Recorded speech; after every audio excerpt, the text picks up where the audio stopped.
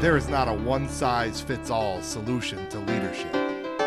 Discover your inspiration to lead by hearing from those who are in the trenches each day, leading themselves and leading others. We will learn about their unique leadership style and identify the shared qualities between those who do it tremendously well. Welcome to the Lead with Empower podcast.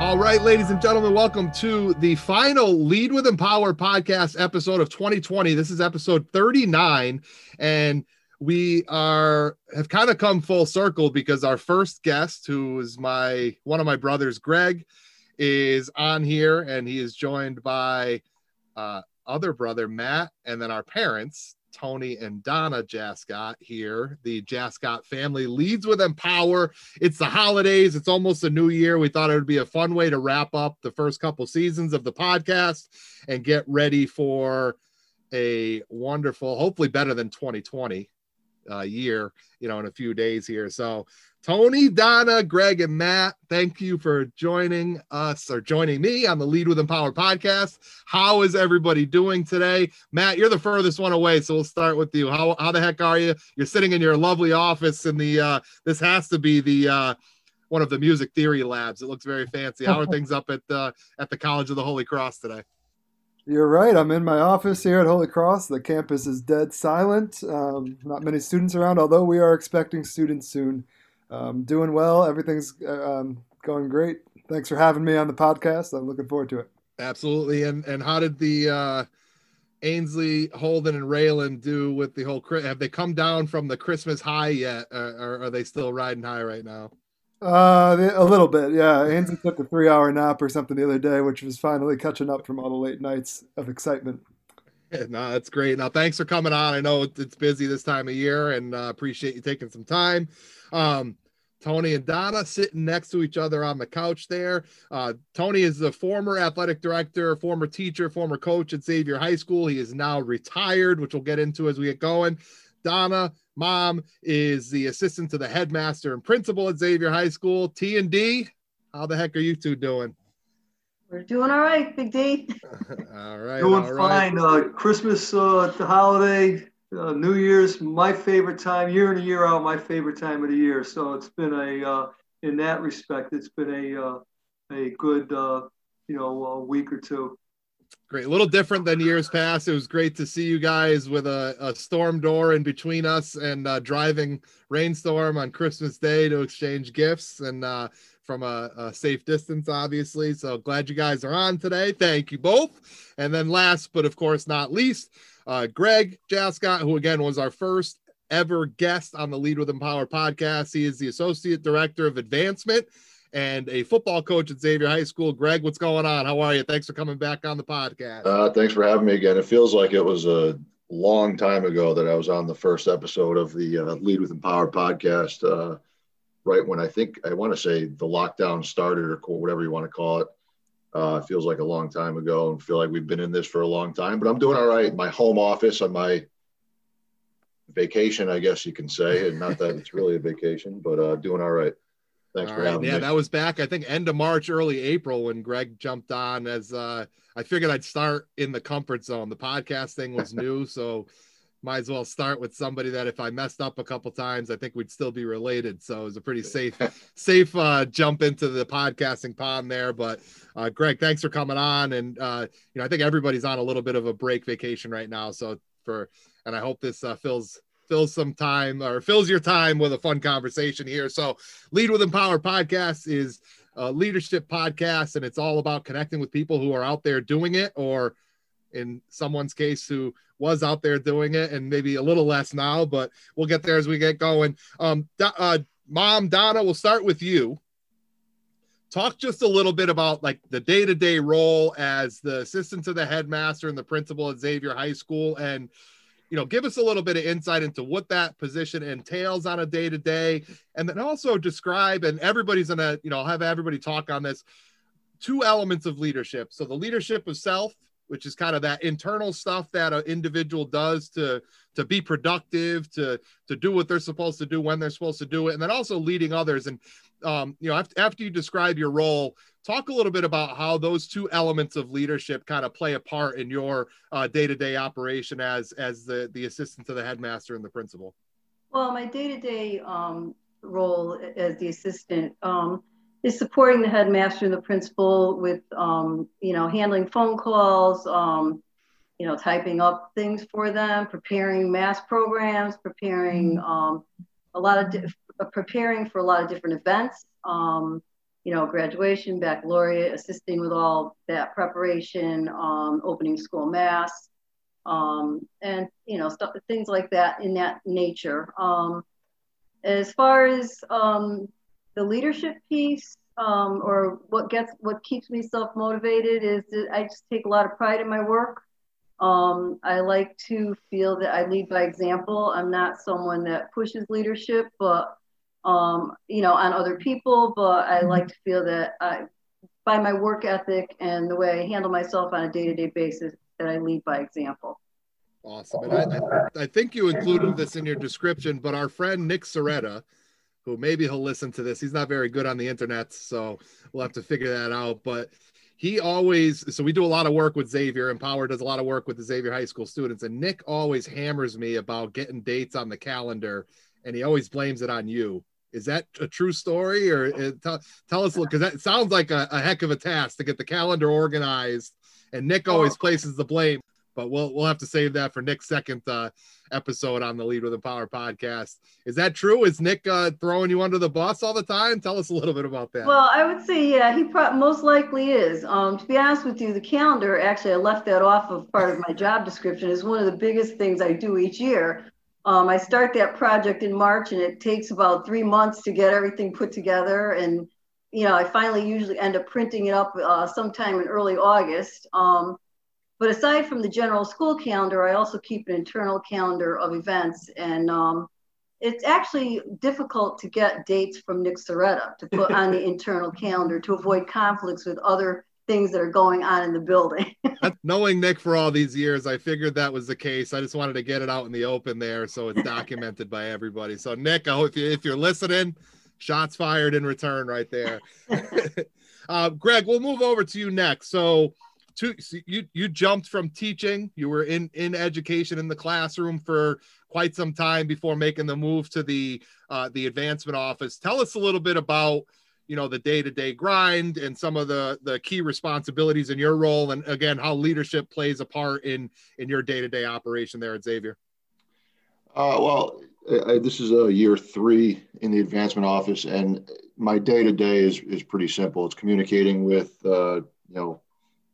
some of the almost 10,000 alums across the world, and fundraising and alumni relations and events and things of that nature, the Alumni Association. So I'm on the phone a lot, exchange emails quite a bit. In normal years, I would like to be out on, meeting people and, having conversations, getting to know people, that have lived the Xavier life at one point or another. But, it's an interesting role because you get to hear a lot of stories.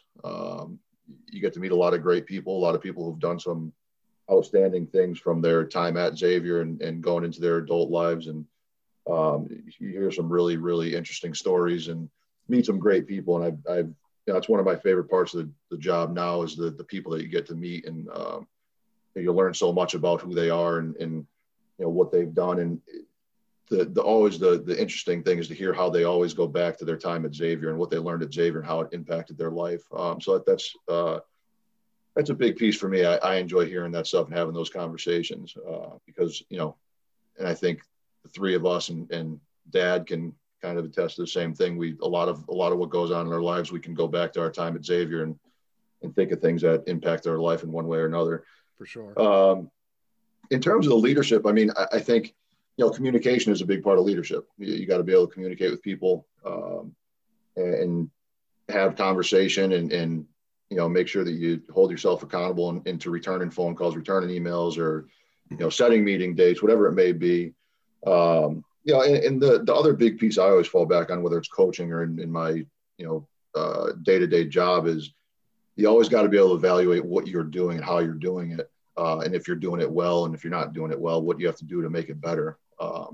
that's a big thing with me. And it's coaching has certainly made that easier to recognize and evaluate for myself. But you constantly have to evaluate what you're doing, how you're doing it. And, if there's a better way to do it, then do it that way. And not being afraid to recognize when you're wrong, learn from your mistakes, and also learn from others. And the reality is this: I've been in that office for almost 3 years, and there's other people who have been doing that line of work for a hell of a lot longer than I've been in there. So it's, I got to be able to learn from others and take people's advice. I'd be stupid not to. Yeah, absolutely. Talk a little bit about, because this is completely different for you. Part of your job is obviously fundraising for Xavier High School. And I know you put on, there's the golf tournament every year and sponsorship for the athletic fields and that type of stuff. And you might have to think back, to when you started in that position. How much of a challenge was it for you to start to have to pick up the phone and really try to, ask for money, right, to support the school, which is not an easy thing to do. Tell us a little bit about, was that a challenge, and kind of what were some of the ways that you coach yourself through that challenge?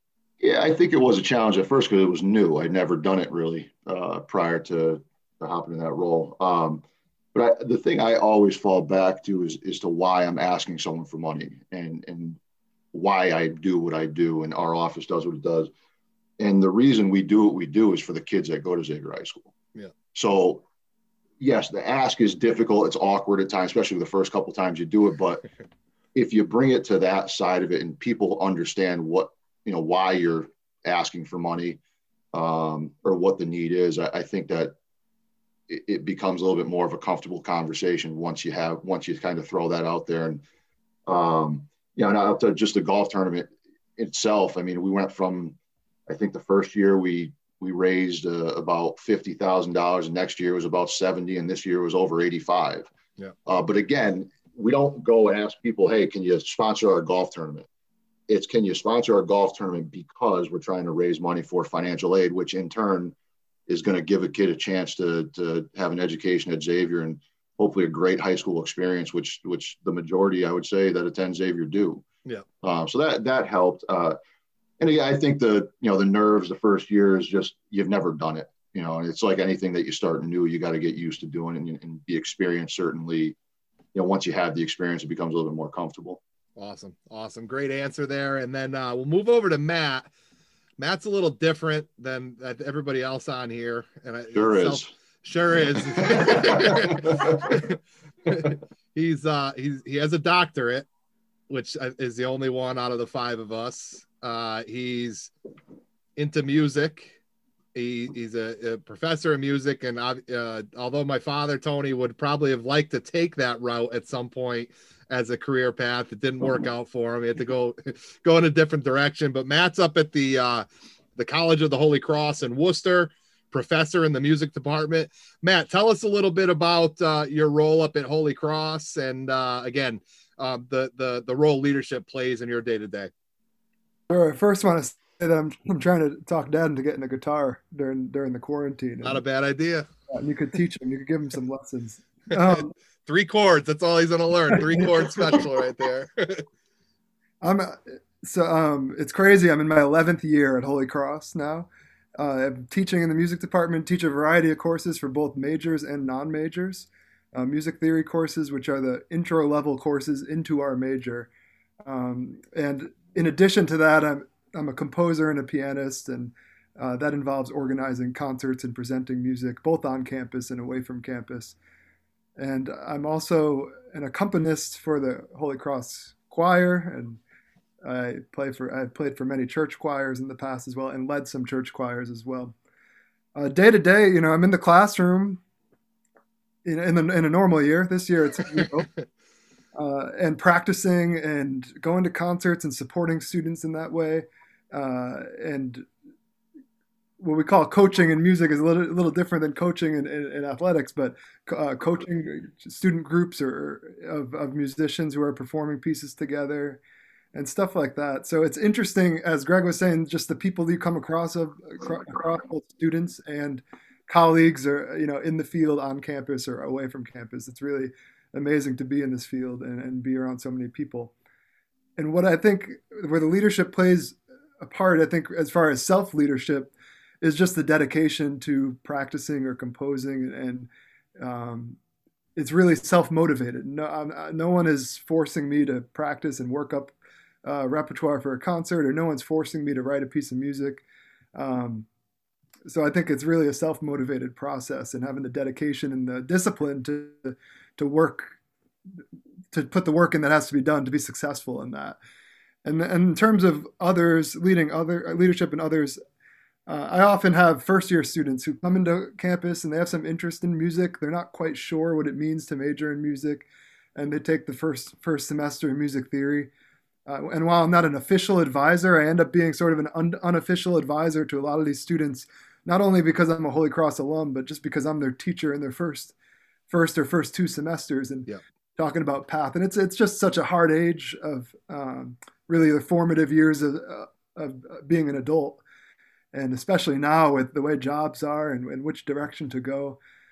So I find myself being that sort of advisor type figure to a lot of students, both first years, and then later they come back to me as they're getting close to graduation for advice. And, and then working with some performers individually, sometimes in a one-on-one, or composers one-on-one situation. And just to try to bring my experiences to them and help them on their path. That's great. And you're the first guest that we've had on who's in a profession of music. How challenging has it been? You can't gather, singing indoors. It was one of those big, no-go activities right out of the gate with the whole COVID situation. Instruments, same thing. Even outdoors, it was a little trickier. How big of a challenge has that been? Not only from your perspective as a performer, right, but also, trying to help your students get the education in music that they, went to Holy Cross to get. Yeah, it's certainly a huge challenge in our whole field. I thank God every day that I have this position as a teacher to support myself right now, because many of my friends who are freelancers, they are really facing some hardships right now because, as you mentioned, there's no live performance really. At the moment. And it's also been a time of great ingenuity and figuring out a way to perform and record and present concerts online. Certainly not the same experience, but it's been a way for people to be involved in performance and connect with an audience that you're used to connecting with, again, in a completely different way. And, but that being said, I'm really happy that I'm able to teach, and I'm still able to play organ in church and have that sort of experience of performing in front of people. I recently put together a virtual concert, and it's just an interesting experience. It's so different as the one participating in it, and I've listened to a bunch of them. It's just not the same experience, but it's all we could do right now. And I think musicians across the world, have done an amazing job of figuring out a way to still be active. And in terms of teach, it's a challenge to teach. I don't teach large ensembles, but I'm involved as an accompanist, and I see the work that goes in from both the directors and the students who. And the one thing about recording music as opposed to live performance, in a recording everything's so exposed. So it's and you put yourself out there, and you're putting yourself out there in front of people too in a live experience. But if you make a mistake, it goes by. But everyone's their own worst critic, and when you're listening to your recording, it's very difficult to put together something that you really feel represents yourself, and especially for the students as well. So I give a lot of credit to any directors of large ensembles who are working to put that together. And in the classroom, some of the way that I like to connect to the material of music theory is with sound, right? Not only sound from recordings, but also singing a lot really helps internalize lots of the concepts. And, I could have them sing on Zoom, but all their mics are off. So I imagine most of them aren't doing it, or I can't really hear how they're doing with it. So it's been an interesting experience, and, we're all just working as hard as we could to keep it as fruitful as possible, but certainly challenging.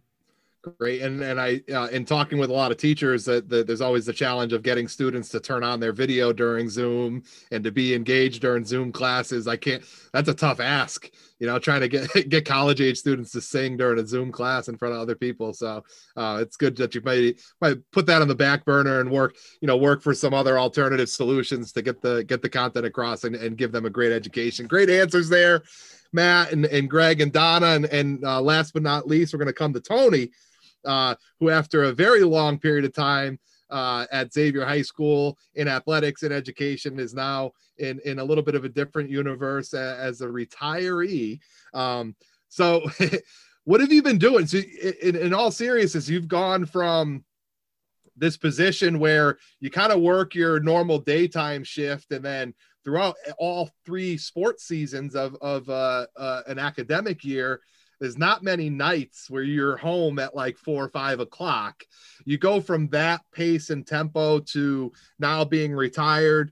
Talk to us a little bit about that. And, there's definitely, the impact leadership has played for you now that you've made that transition. Well, let me tell you this. I've enjoyed retirement up until the virus came. It's been a little more difficult because of it. I see fewer people because I don't get out as much. But what a change. And the greatest thing about the change after retirement is that I finally get an opportunity to spend time with Mom, Donna, and I get an opportunity to actually go to a game that Greg's maybe coaching, so I could really enjoy watching the game, watching the kids play, and not having to worry about, the duties and responsibilities that I had for a lot of years. I get a chance to jump in the car and, babysit in Massachusetts for our beautiful, grandchildren. And I actually even get a chance when Dan invites me, when he's doing something at Xavier or something at Power, I could jump in the car and go and spend time watching leadership live and in person. I've learned a lot, from, not only, you guys, my 3 sons, but also from Donna. I've reversed roles now. I used to be the leader. Now Donna's the leader. And, she barks out orders before she goes to work in the morning, make sure you get the laundry done. And, did you ever think about learning how to cook a little bit so I could come home? I tried it about 4 or 5 times in the last couple of years. It hasn't worked out as well as Donna would hope. It's like Greg making the calls to ask for donations. So you just got to do it a few more times, and you'll become an expert before you know it. Oh yeah, he actually did a good job on a couple of meals, and it was nice to walk in the door and smell food cooking. So the transition, it's way less hectic for me, way less stress, more enjoyable. Although I must say, I miss the routine. I miss seeing people from day to day. It's so different in that respect. But life has slowed down a bit for me, and in a positive manner, because I do keep myself busy. My day-to-day routine, to maintain my health, I would try to, develop a new routine, which was getting up early in the morning. As soon as Mom would get off to work, Donna would get off to work, I would 3 days a week, I would do some type of lifting program and walk after the lifting program those 3 days a week. And my off days would be strictly walking on the treadmill when the weather's inclement or cold, and outside in the beautiful, farm land area, yep. In the area where we live. That's great. And Greg and I can attest to this, and Matt too, and Donna as well. During the summer months when the weather was nice and we had obviously we're not supposed to go out and do stuff. Your golf game improved ever so slightly. I think Greg and I are on about a 10-year winning streak right now. Yeah, My new goal is to maybe I'm not going to take lessons where people could see me taking lessons, but I'm gonna turn on the golf channel and learn. That I have to use a wedge close to the green instead of my driver. And maybe learn how to read a putt. And my goal, and I'm sure it's Matt's goal too. We're gonna whoop you guys this upcoming summer. Yeah, we'll see. Hey, this is documented now. This is recorded here, so we'll have to see about that. But not only the golf game. I'm the only guy in the family to get a hole in one, so I have that hanging over everybody. I think I Not only that, through the golf game, but also you talked about the routine. Just this, and I don't know if this came as a decree from Mom on high on Hillcrest Ave or not, but just the backyard, a lot of projects that you found yourself working on as well. It looks great. So things along that line to kind of form a new routine that since you're not at Randolph Road Xavier High School every day now. Yeah, simple as this: stay busy during retirement. That's my my advice to anybody that's a new retiree. Awesome. Well, hey, great start. Again, we have Tony, Donna, Greg, and Matt Jascott here on the Lead with Empower podcast.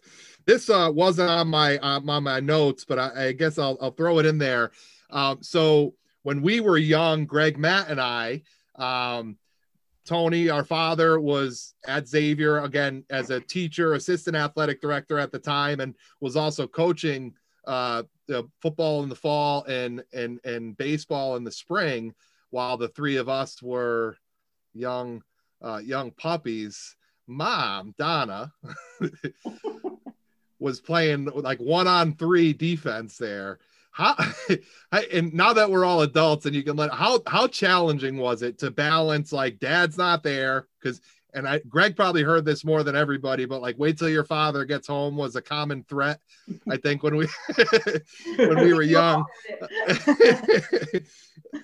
In all seriousness, like, we all played sports, we all had academic stuff, and Matt was I think a little music stuff, more from Matt than Greg and I.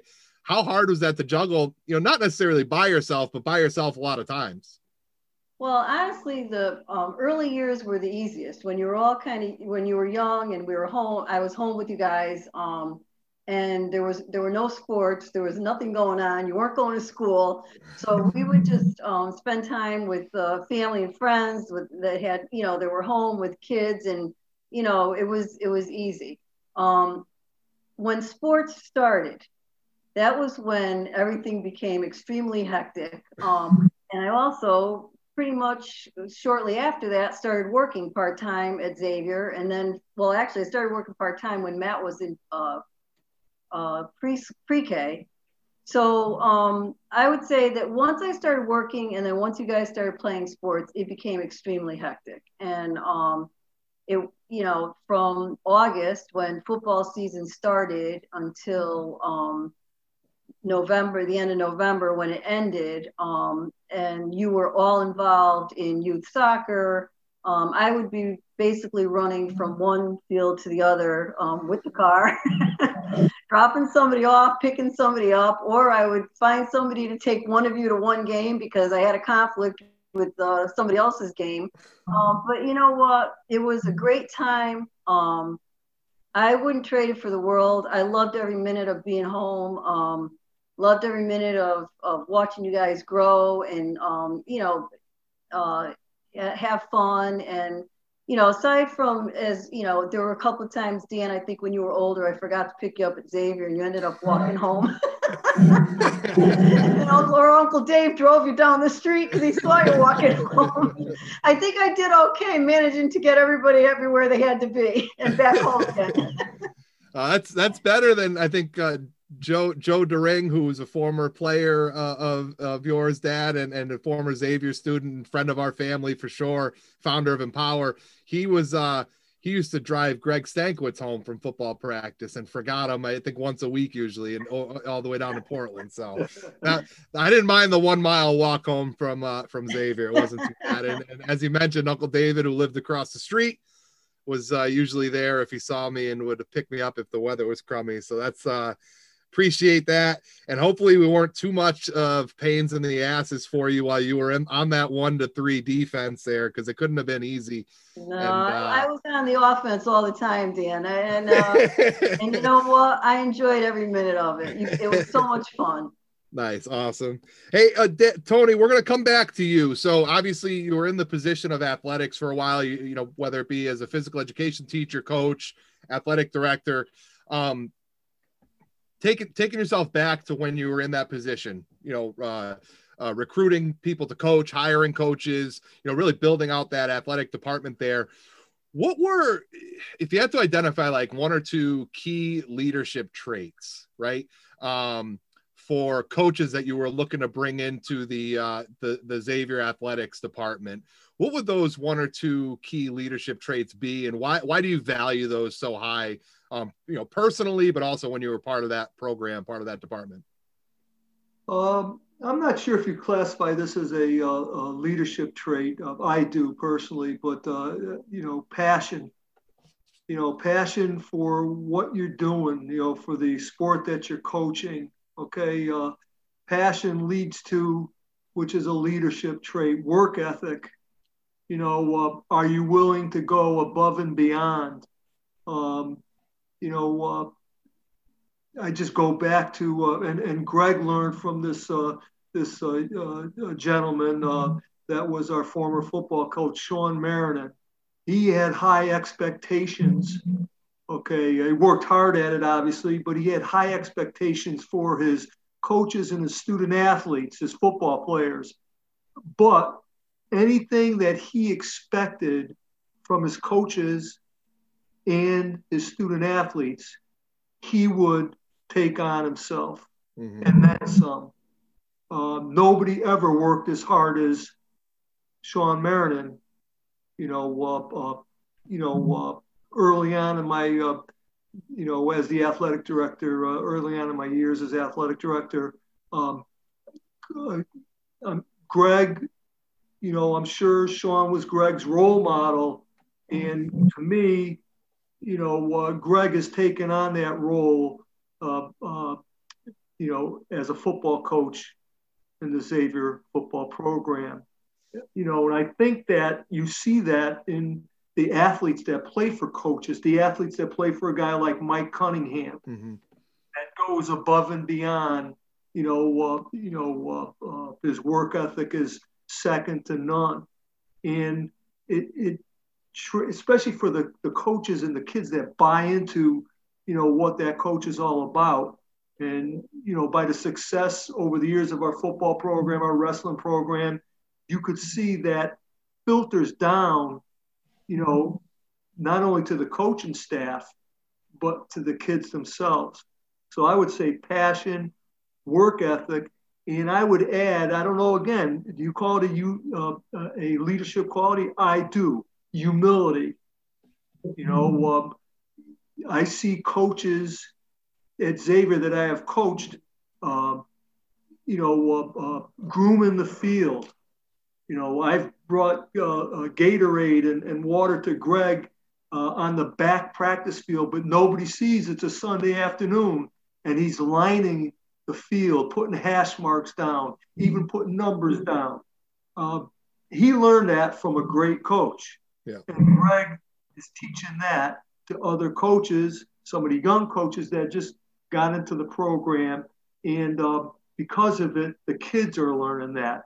So those are things, that not only you reap the benefits, during a season, or during the kids' 4 years of playing the sport for you, but you reap the benefits of these kids using these qualities in their later life, throughout their life. Yeah. And I think, and you know what, I had I guess I would call it uncanny ability to read a person in interviews. I'll give you an example. My 2 assistant athletic directors, Tim Coase and Dan DeConti, I would hire them at the snap of a finger. Why? Because just by, hearing, and seeing their passion for what they wanted to do as assistant athletic director or when they were coaching as coaches. You know, I hire them at the snap of a finger, you know, because of that passion, you know, and the passion brings about a great work ethic, you know, which brings about success, you know, not only in wins and losses, but success that carries on sometimes throughout the rest of the athletes that they're coaching throughout their lives. Yeah, absolutely. That's a great kind of, I was going to throw in a second follow-up question, but you kind of answered that balance of, hey, you want to win games, you want to be successful as a high school athletic program, but you also realize over the course of the 4 years, you know, with an athlete who's in the wrestling, football, basketball, whatever sport, you know, your hope is, you know, I asked Mike Cunningham, and he was, I think, our second guest on the podcast. Again, I stayed close to home with the low risk guests in the beginning. But, you know, I asked Mike, like, hey, one of your wrestlers who's been through your program, what's an employer getting? And he said, they're going to show up on time. They're going to work their tail off. They're not going to make excuses. They're not going to get sick days. So great point there, TJ. You stole the thunder of the follow-up question, and it's a perfect, we'll transition up to Matt. So Matt, leadership qualities of a college student, in particular in the music department up at Holy Cross. What are some of the things that you look for as traits that, you know, hey, maybe this person's not as talented musically as this other person, but they do these other things that might help them kind of gain an edge?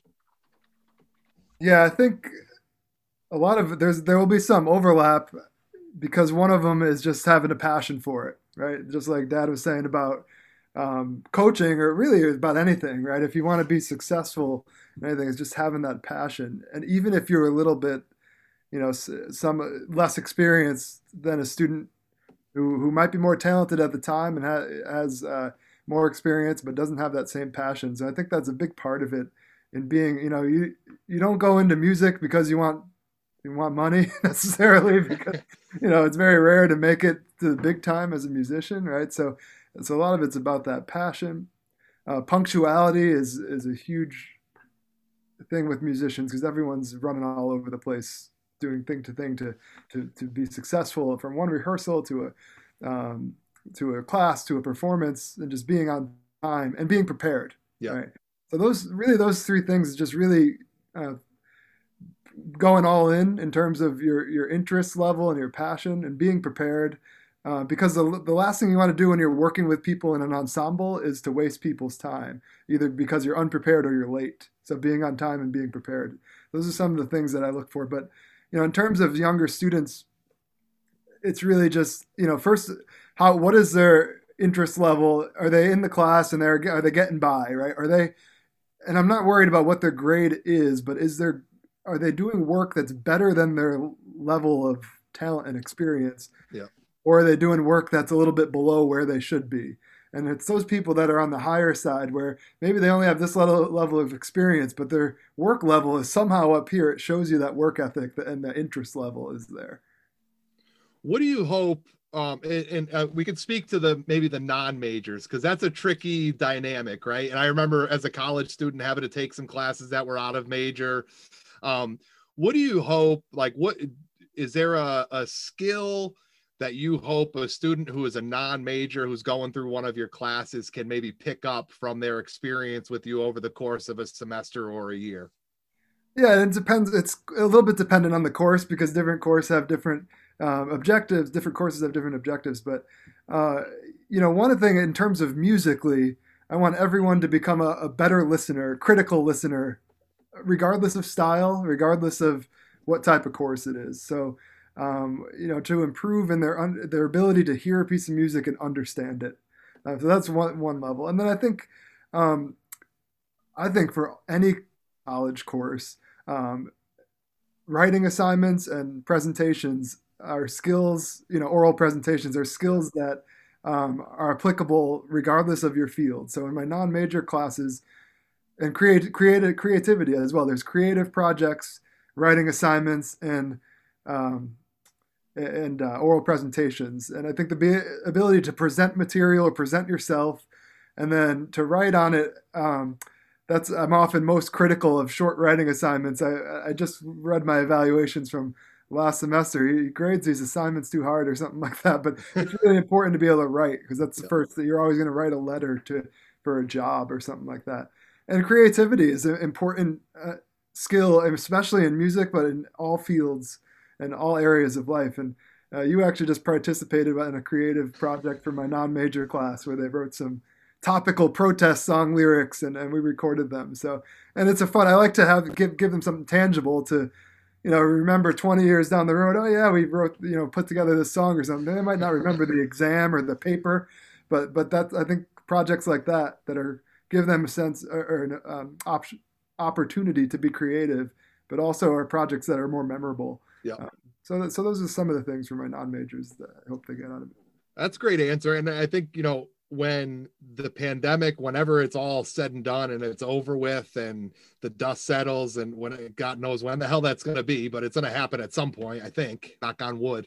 But that idea of being creative, and hey, there is a challenge, right? There's something in the way. We can't teach the way we normally teach. We can't coach the way we normally coach. We can't do team building the way we normally do team building. What's the creative solution around it? And I think with a couple of those skills that you said there, that creative problem solving, you'll find an alternative solution, and it might not feel like it's as good, but I think if you put the passion and the work ethic into it, ends up being like, hey, this could be a new way to record music or to perform when we're not able to get together for whatever reason in the future. So great answers there, Matt. And we'll go to Donna next. So you've been again at Xavier, whether it was when you were a mom of, or a wife of a coach there, or a mom of some sons who played there, or as an employee there. What do you feel like, under the Xavier mission, what are some of the leadership qualities that Xavier High School looks for in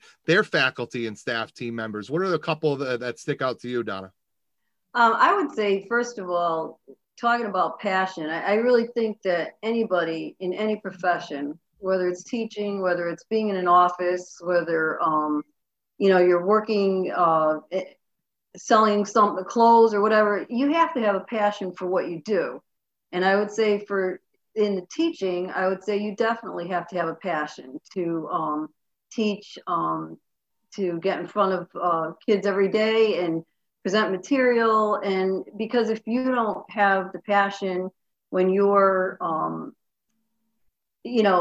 teaching them, they're going to feel that. They're going to know that you're just going through the motions. And if you're just going through the motions, they're not going to get anything out of it.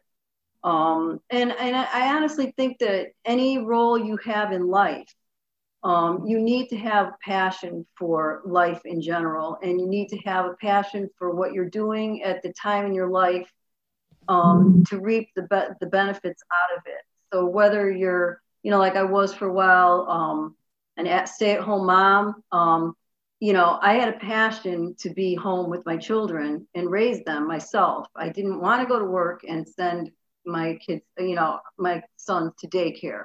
And not that there's anything wrong with that, but that was my passion. As far as the work I do, I fell in love with Xavier High School when I started going.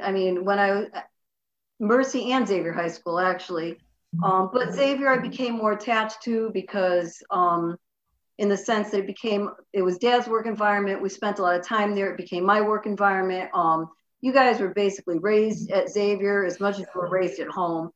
And I do have a passion for what Xavier High School is about. And I also feel a strong connection to the Zvarian brothers and what they started at Xavier High School and the passion that they have for their brotherhood and for role modeling for kids, for students, and teaching. And I think that, I was really happy that you could all experience that. And I experienced that myself in so many ways for the past 30 some odd years.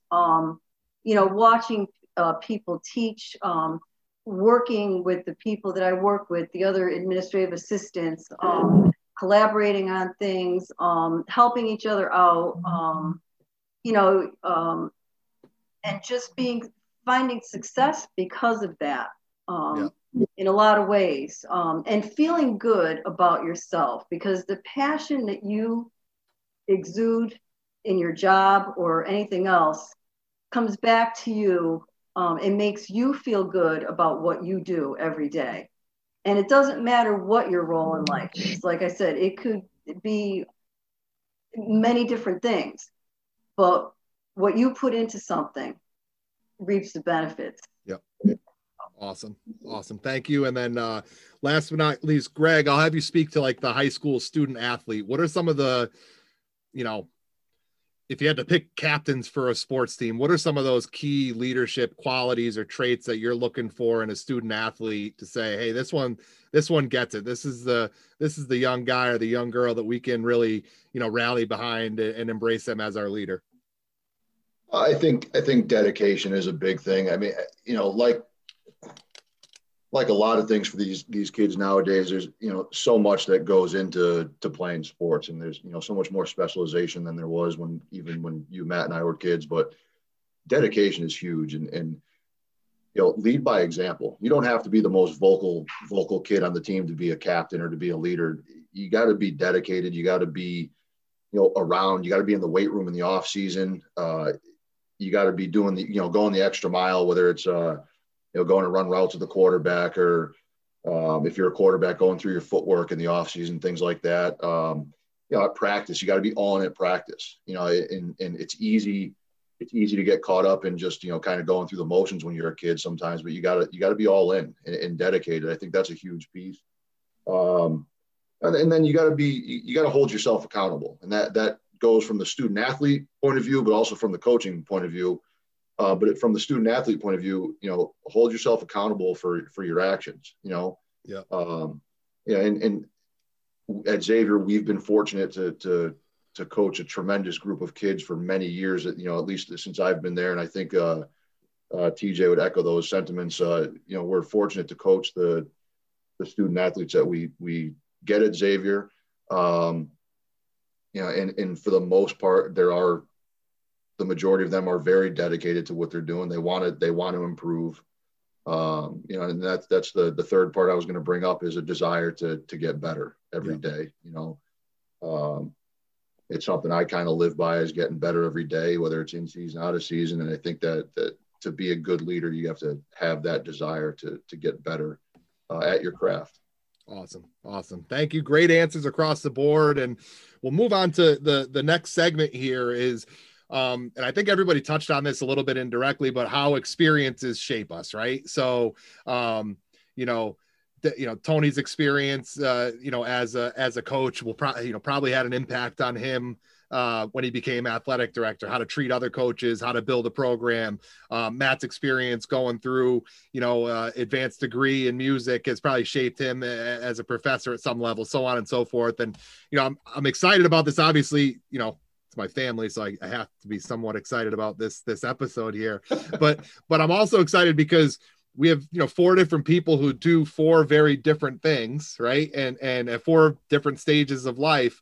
And my hope is, again, the people that are listening, might not agree with everything that they're hearing from everybody, but that they hear something from somebody on one of these episodes that inspires them. The next question, and we'll go around the horn with this, a past experience, and I'm going to have you try to focus in on one experience, and this is going to be hard, especially for the older folks on the call here.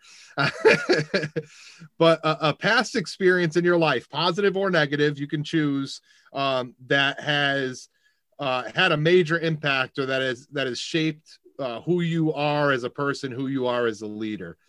All right, yeah. So we'll start with Matt here. Matt, take it away. So I think when I was in graduate school, I was in a composition program, which you're not required to perform at all. You're just writing some music and hopefully getting that performed. But I'm also a performer, and I wanted to perform. So a couple of friends of mine had started a student-run ensemble, and I had approached them. Could I perform with you all? If you need a pianist, and they needed a pianist, so it worked out well. And year 1, I perform on the concerts. I have some of my music played. It's all great. And then the guy who started the whole thing was moving on to his next degree at a different institution, that, all right, you're in charge of this next year. And, you know, it was a student run organization. It could have easily folded, but I thought it was really important for the School of Music to have dedicated to sort of newer compositions rather than the classics. So I took over, and I didn't know what I was doing, because it involves more than just now showing up, learning some music, and performing it. Now you're dealing with booking venues, making programs, printing programs, trying to get some funding from the department, which is not, as Greg pointed out earlier, is not always an easy ask. And then especially from a grad student, they're not going to always throw money your way.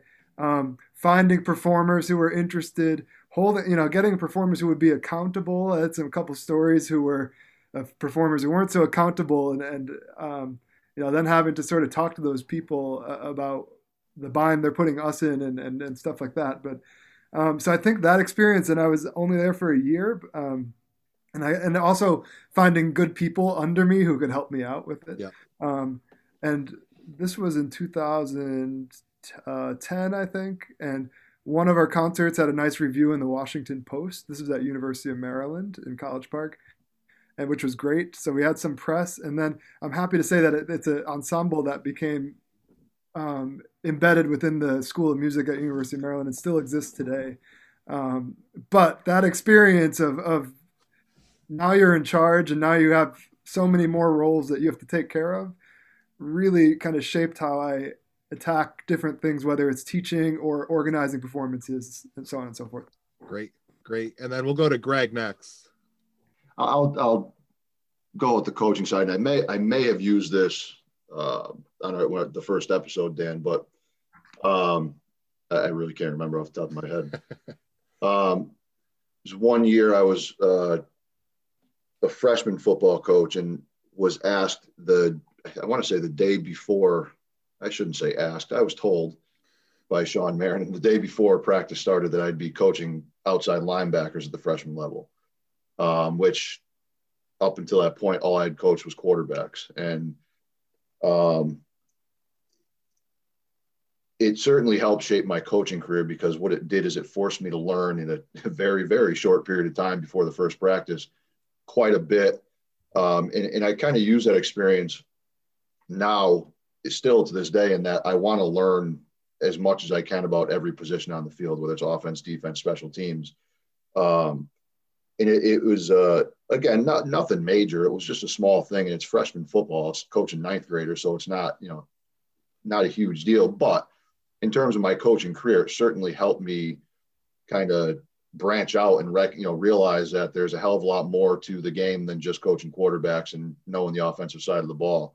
So that little thing that happened the day before a freshman practice in the fall or August has kind of helped shape my career in terms of my desire to learn, constantly be learning and trying to improve as a coach, and that, learning different parts of the game.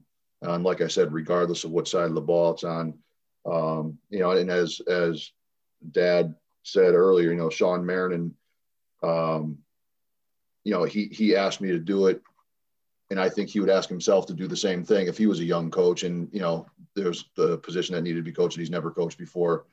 That's why I was, I guess, sort of comfortable accepting that role, but not that I had much of a choice. But no, I mean, it's just, again, very little thing that over time is, I kind of go back to every once in a while and say, you got to continue to learn. You always have to want to learn more about what you're doing. As soon as you get to and I fortunately haven't reached this point yet, and hopefully never do, but if you ever get to a point where you feel like you know it all or got it all, you're probably not doing your job to the best of your ability anymore. And you're probably doing the kids that you're coaching a disservice at that point. You gotta want to get better. And it goes back to that whole self-evaluation thing that I talked about earlier. Yeah, absolutely. Great answer. And it's in line with, again, another person that we're all familiar with, Ted France from up at Springfield College, when he was on to kick off, I think, the second season of the podcast. And I asked him, like, Ted, when I was a student of yours, we would show up to an event and you would bring a few of us to work, and you would always say, hey, I'll do the first couple activities to get things going, and then we'll break everybody up into small groups. So, each of you knew kind of, team builders or whatever, your student facilitators have your own little small group. It's low risk. And the first time I ever did a team building event, we got there and, Teddy introduces us to the group and says, hey, Dan's going to lead the first activity. I'm like, what the hell are you doing to us, man? Like, you're throwing us to the fire. And his response was, you thought we were throwing you to the fire. I thought we were putting you in a situation where you were going to be able to step up. And it sounds like, that's what Sean did to you. In your mind, it's like, why the hell are you doing this to me before practice? I don't want to do this, but he knew it would be the right move for you, and it would be a good challenge for you to help build that skill that sticks with you to this day. So great story there, Greg. We'll move over to Donna and experience. She's laughing right now. I don't know if that's a good thing or a bad thing here. You can't see it on the Zoom video. Say that again. An experience that has shaped you as a person, as a leader. And you have to limit it to one. For both Tony and Donna can, if you think I can talk, I learned it from somebody. All right. All right. I don't know if this really qualifies as leadership or not, but I don't really know what to say. So I'm going to go with this. I think one of the most difficult challenges I faced in my life was helping. I'm not gonna be able to do it. Yeah, you are. Helping Grammy and Grandpa navigate through the difficult times they had with their illnesses and at the end of their life. And I always knew, I always felt like I was a really strong person, but it was probably one of the most difficult things I ever had to do in my life. And it wasn't the work part of it, whatever had to be done, it wasn't that part of it. It was watching them struggle and not really knowing, having all the answers on how to help them. So I would say that was probably one of the times that I really had to reach down deep inside and figure out things that I never knew I would have to do to help them get through that time in their life. And you gain a different perspective on life when you see that. Because first of all, I thought they were too young to go through all that, even though they were in their 80s, but they were always so vital and so full of life that seeing the challenges that life threw with them at that point in their life was an eye-opener, and gave me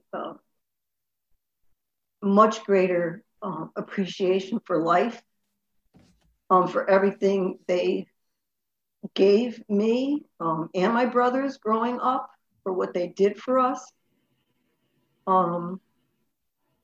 for how much they shaped the person I am, and how much they shaped who you are, three of you, by their by being part of your life, and even how they shaped Dad too. And I guess timing is everything when you do something. But this Christmas in particular, and I don't know if it's because of the pandemic and really basically being alone for the holiday, through the whole thing, not alone. It's just isolated, I guess, more than anything. Yeah. I thought about all the great holidays we had here with them, and how much fun and life they brought into everything. And I'm sorry I'm doing this. No. You don't have to be sorry at all. And I just, it gave me such a greater appreciation for everything in life.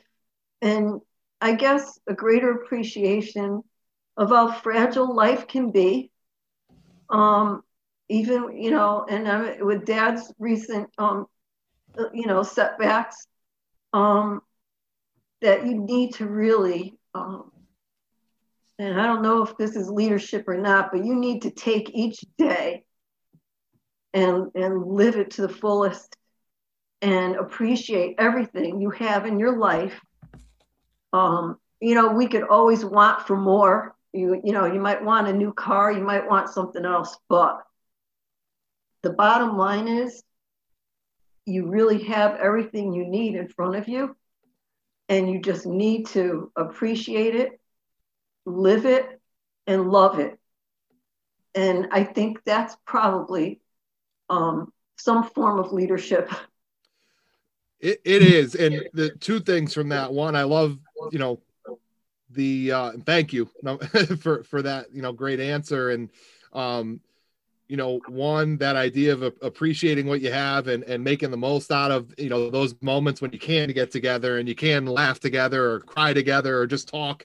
But two, and I think I said this to a handful of people, and I don't know if I've said it enough to you, but you're, one of the toughest, not women, one of the toughest human beings I've ever crossed paths with. And that goes back to when we were jumping around like idiots on the couch and breaking things, wrestling when Dad wasn't around, to seeing you, discover a strength that you maybe didn't know you had when you were going through helping with Grammy and Grandpa on their, last stretch of their time here with us. And, those are both leadership. Hey, sometimes we don't know, how tough we can be until there's that challenge in front of us that makes us find it. And you've always answered that phone call to find it.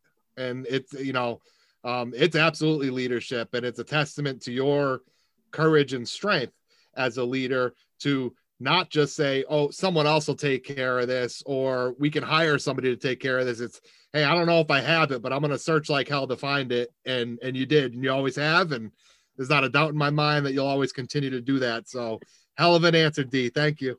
Thanks. TJ. Yeah, I'd be remiss not to comment on Mom's answer, Donna's answer. To me, it was one of the greatest displays of leadership, that I've seen in life, never mind sports, whatever, but, Mom didn't really want to be in that situation. She really didn't want to do it. And, she knew she had to make the effort to do it, and it went above and beyond the effort. She did it, and she did it with grace and allowing dignity to both Grammy and Grandpa, and kudos to Mom for setting an example of leadership that will be hard to top. As far as I have running through my head a ton of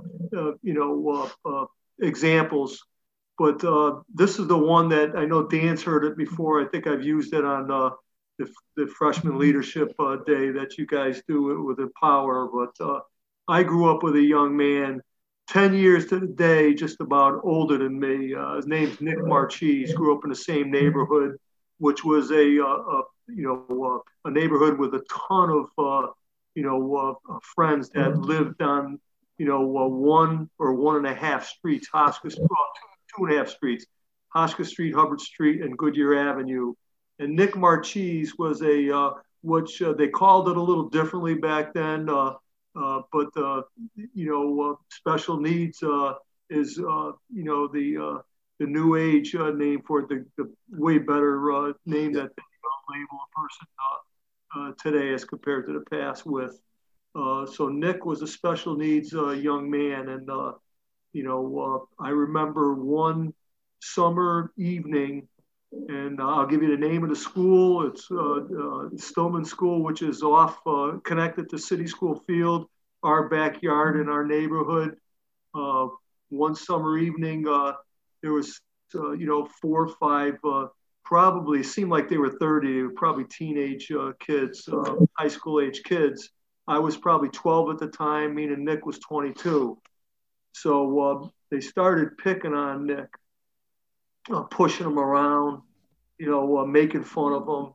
and I didn't really know what to do other than running home, down the street to his house and telling his mother, who probably didn't even understand one word I was saying, spoke very broken English, and told her Nick is being, picked on by a bunch of older kids. And, by the time I ran 10 yards, the kids had left and left him alone. And you could see tears running down Nick's cheek, and I vowed that day to myself, never really told anybody until, recently of the story, because it had that profound effect on me, to the point where I say, I will never, ever stand by and watch anybody get picked on for the rest of my life. And I'm happy to say I kept that pledge, that promise that I made to myself. And as a teacher at Xavier, as a coach at Xavier, out in the real world, I will never stand by to this day, without protecting the vulnerable, kids being picked on, and I've done that, and I've done it well. And to me, that's my, not only a great promise that I've made, it's one of my greatest leadership qualities, that I've had for a lot of years, because of that one incident. And Nick Marchese, God rest your soul, thank you for bringing that out of me. And he never said it to any of us directly, but I think he showed his appreciation. He was at, I think, every single one of our like freshman football games or baseball games. And, anytime you were coaching, Nicky was always there. And, so it shows, it definitely shows when he was around. So great, awesome answers across the board. Really appreciate you guys being, so honest, and those are some tough conversations and tough stories to tell. And, but absolutely all tied to leadership. And you've almost completed your test. All right. You've almost completed your task. We're on the home stretch right here on the Lead with Empower podcast, the final episode of 2020. We have Tony, Donna Jascott, Greg, and Matt Jascott. Excited to have my family on here to help wrap up the first year of doing this podcast here. I have a couple quick hit questions for you.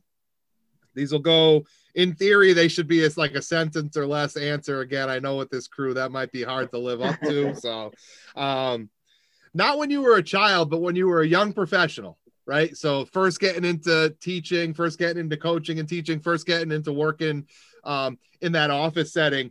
Who was someone that inspired you as a young professional, and why? And we'll go with Tony first. That's an easy one for me. Larry McHugh, my football coach, for a lot of the things that, we talked about today. He prepared me for the real world, prepared me for football, obviously, but he prepared me for the real world. He made a man out of a young boy, entering Xavier High School, and the lessons, that I learned from him. The old saying, when the going gets tough, the tough get going. And, no matter what, fight to the bitter end, then you'll be a success in life, in the real world outside. Awesome. Great answer. And for all of you listening, that was exactly one sentence long. We're very good at run-on sentences. A lot of commas. A lot of commas in our answer.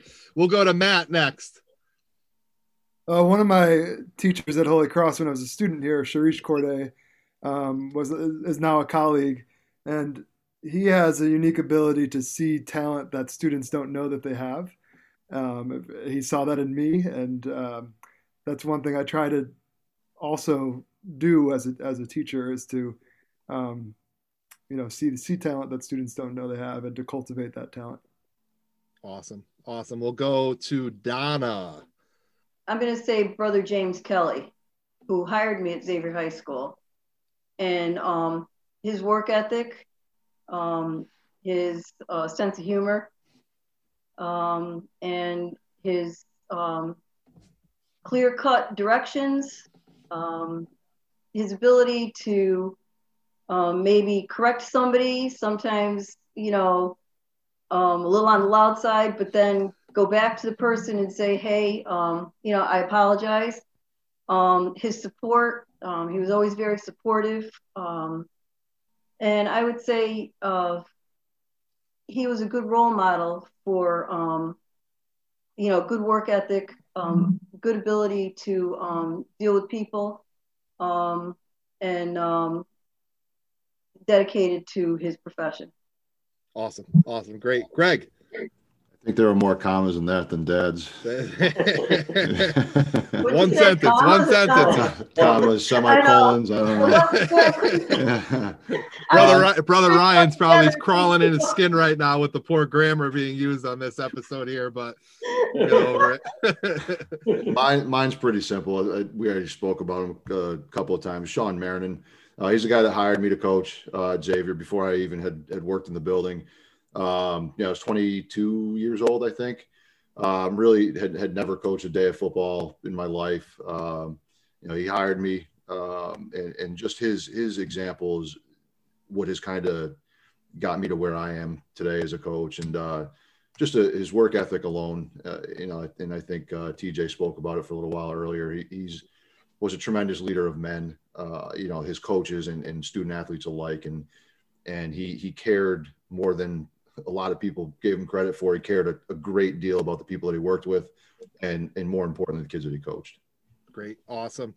Greg, we'll stay with you. I think, you know, a part of being a great leader is when the shit's hitting the fan around you and it feels like it's just a complete storm of negativity.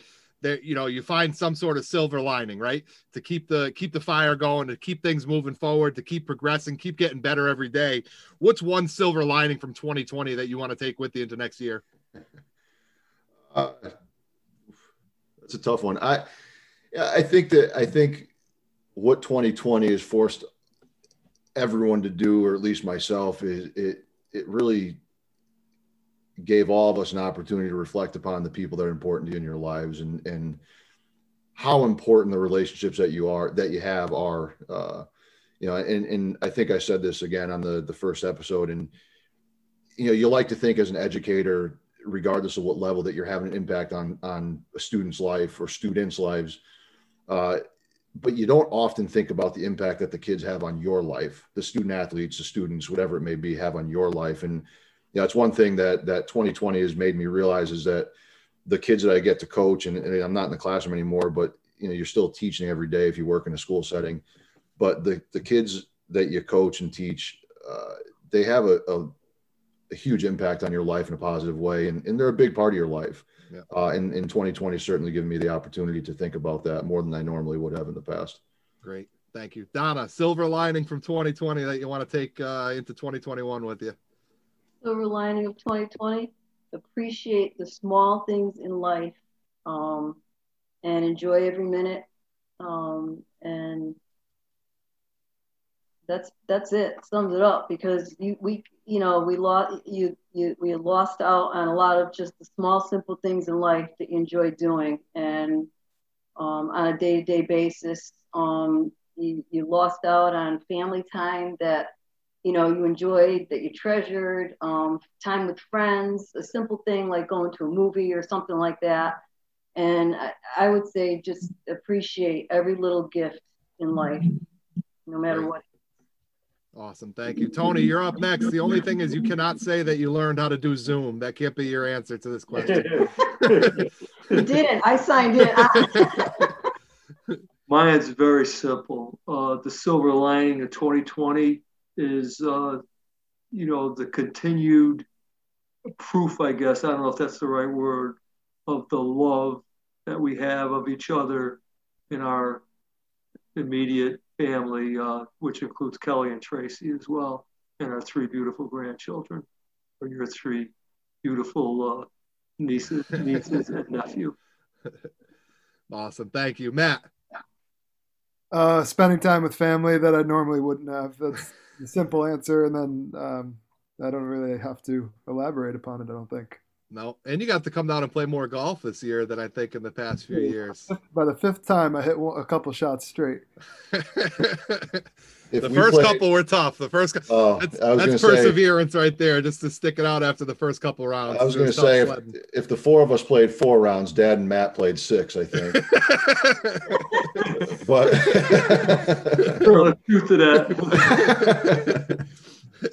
Out of this group of 5, who's the best athlete? Me. All right, good. Out of this group of 5, who's the best singer? Tony. Me. Out of this group of 5, who's the best artist? Right. Right. See, I could have been a musical artist. It could have went either way, but we're going True. Greg there. Who's got the best shaped bald head out of this group of 5? Dad. The host. All right, good answer.